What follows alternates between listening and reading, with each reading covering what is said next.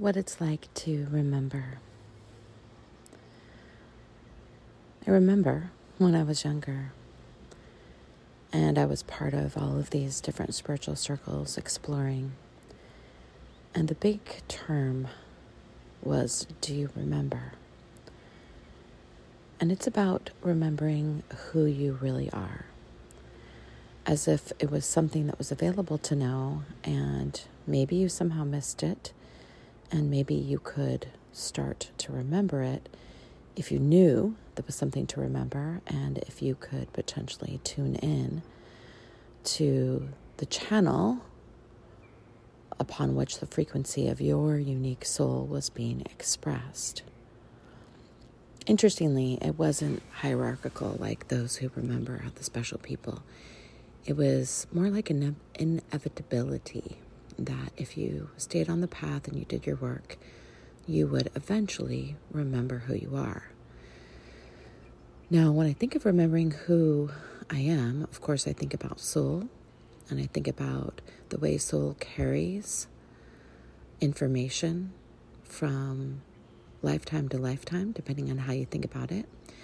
There does seem to be something about soul that is infinite, while the body is finite. And when the soul crosses through the veil of form into incarnation, then we end up with the soul inhabiting a finite vessel that will eventually return from matter back to energy. And then the soul is freed again from that particular mortal coil and then goes on to do whatever it's doing next. There's all kinds of theories about this, and I'm not actually here to espouse any one particular theory about what soul does when it's not incarnating here. My fixation at this point is what happens when the soul is incarnating here, and what can we do to come to terms with who we are, and then to inhabit identity and consciousness and voice. And what happens when we have a world of people who are not connected in with themselves, whether that's remembering a pre-existing pattern, identity, lifetime, soul purpose or mission, or whether that's simply becoming as much you as you can possibly be at any given time. Throughout my life, I've been in different locations in the world and different ceremonies, and have often had different teachers say to me, although I haven't studied with anyone very long at all except Sue Hoy Sellers and my mom, Karen McLeod, they say, well, you have a lot more power available to you. Would you like us to help you get access? And I usually say no, although those are the most tempting moments when we want to be given something by a teacher that we eventually will access ourselves. And I'm not against doing that, especially if that's right for your soul, but it hasn't been right for mine. I haven't been allowed to say yes to some access to higher dispensation that I rode in on based on someone else's power. It just hasn't been my guidance. For other people, that's their guidance. And because of that, though, that's part of how I approach my own work with Musea and intentional creativity, is that each person gets their own access. And I'm the catalyst, but I'm not the bringer of the initiation. Each person initiates themselves. So while that's been my rigor personally, that's also the rigor I bring to the work that we do together as a community, so that it isn't based on me and my gifts.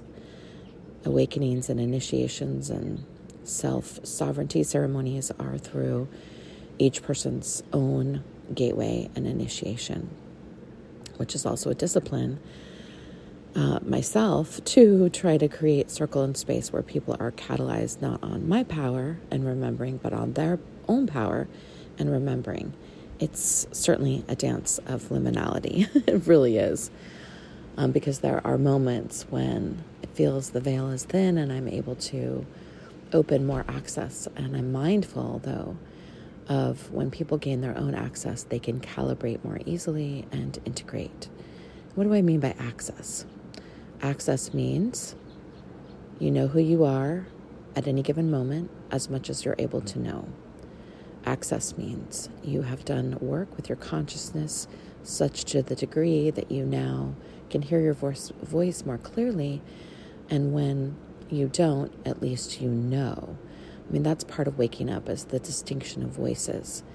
Both internal voices, how you treat yourself, and also external voices that you have allowed to shape your identity, that at a certain point in the path, you're like, oh, this one's mine and this one isn't. And this one's mine and a little bit naughty, and I'm going to work with it because sometimes the critic can be really harsh. And so transformation of the critic into an ally, fierce ally, is part of the work of consciousness, because then you know what's yours and what's not. So what does remembering feel like? Remembering feels like knowing what is yours and knowing what isn't yours. Remembering feels like knowing what your unique piece of red thread in the great unfolding is. Remembering feels like when you are ready to paint or to write or to pray or do ceremony, you have access to yourself and who you are.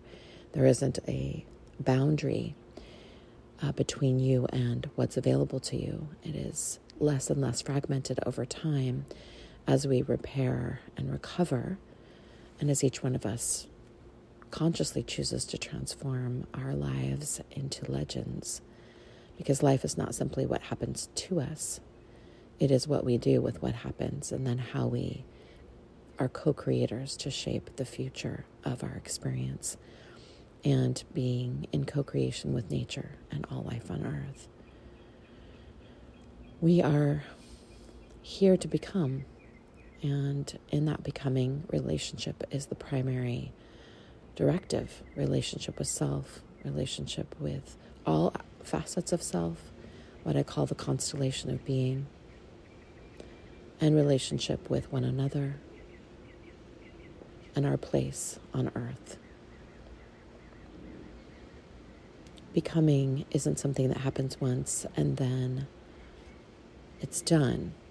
Remembering feels like a continual journey of becoming more and more revealed.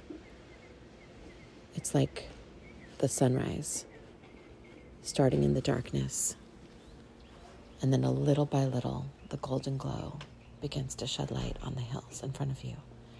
Becoming is like the sunrise of the soul.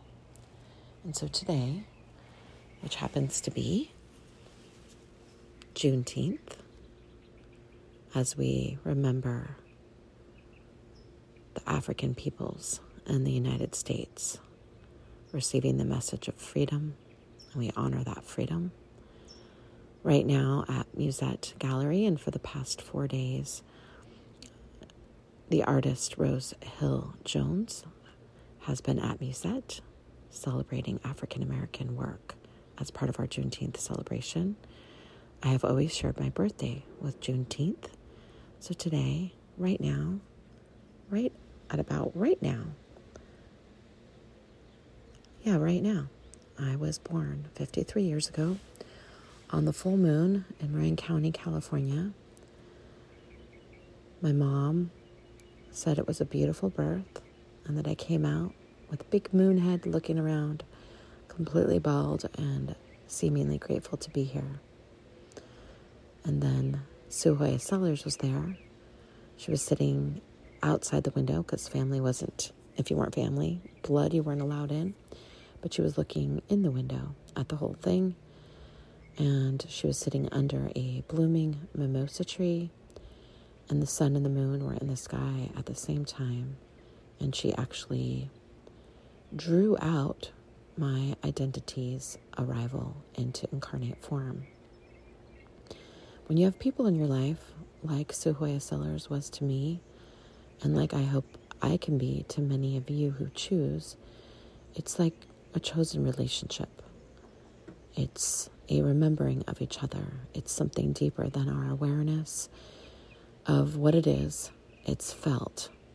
The number of times people say that they remember me or that they've been looking for me is enough times that I believe that indeed we have agreed to gather. However that works, here we are. gathering.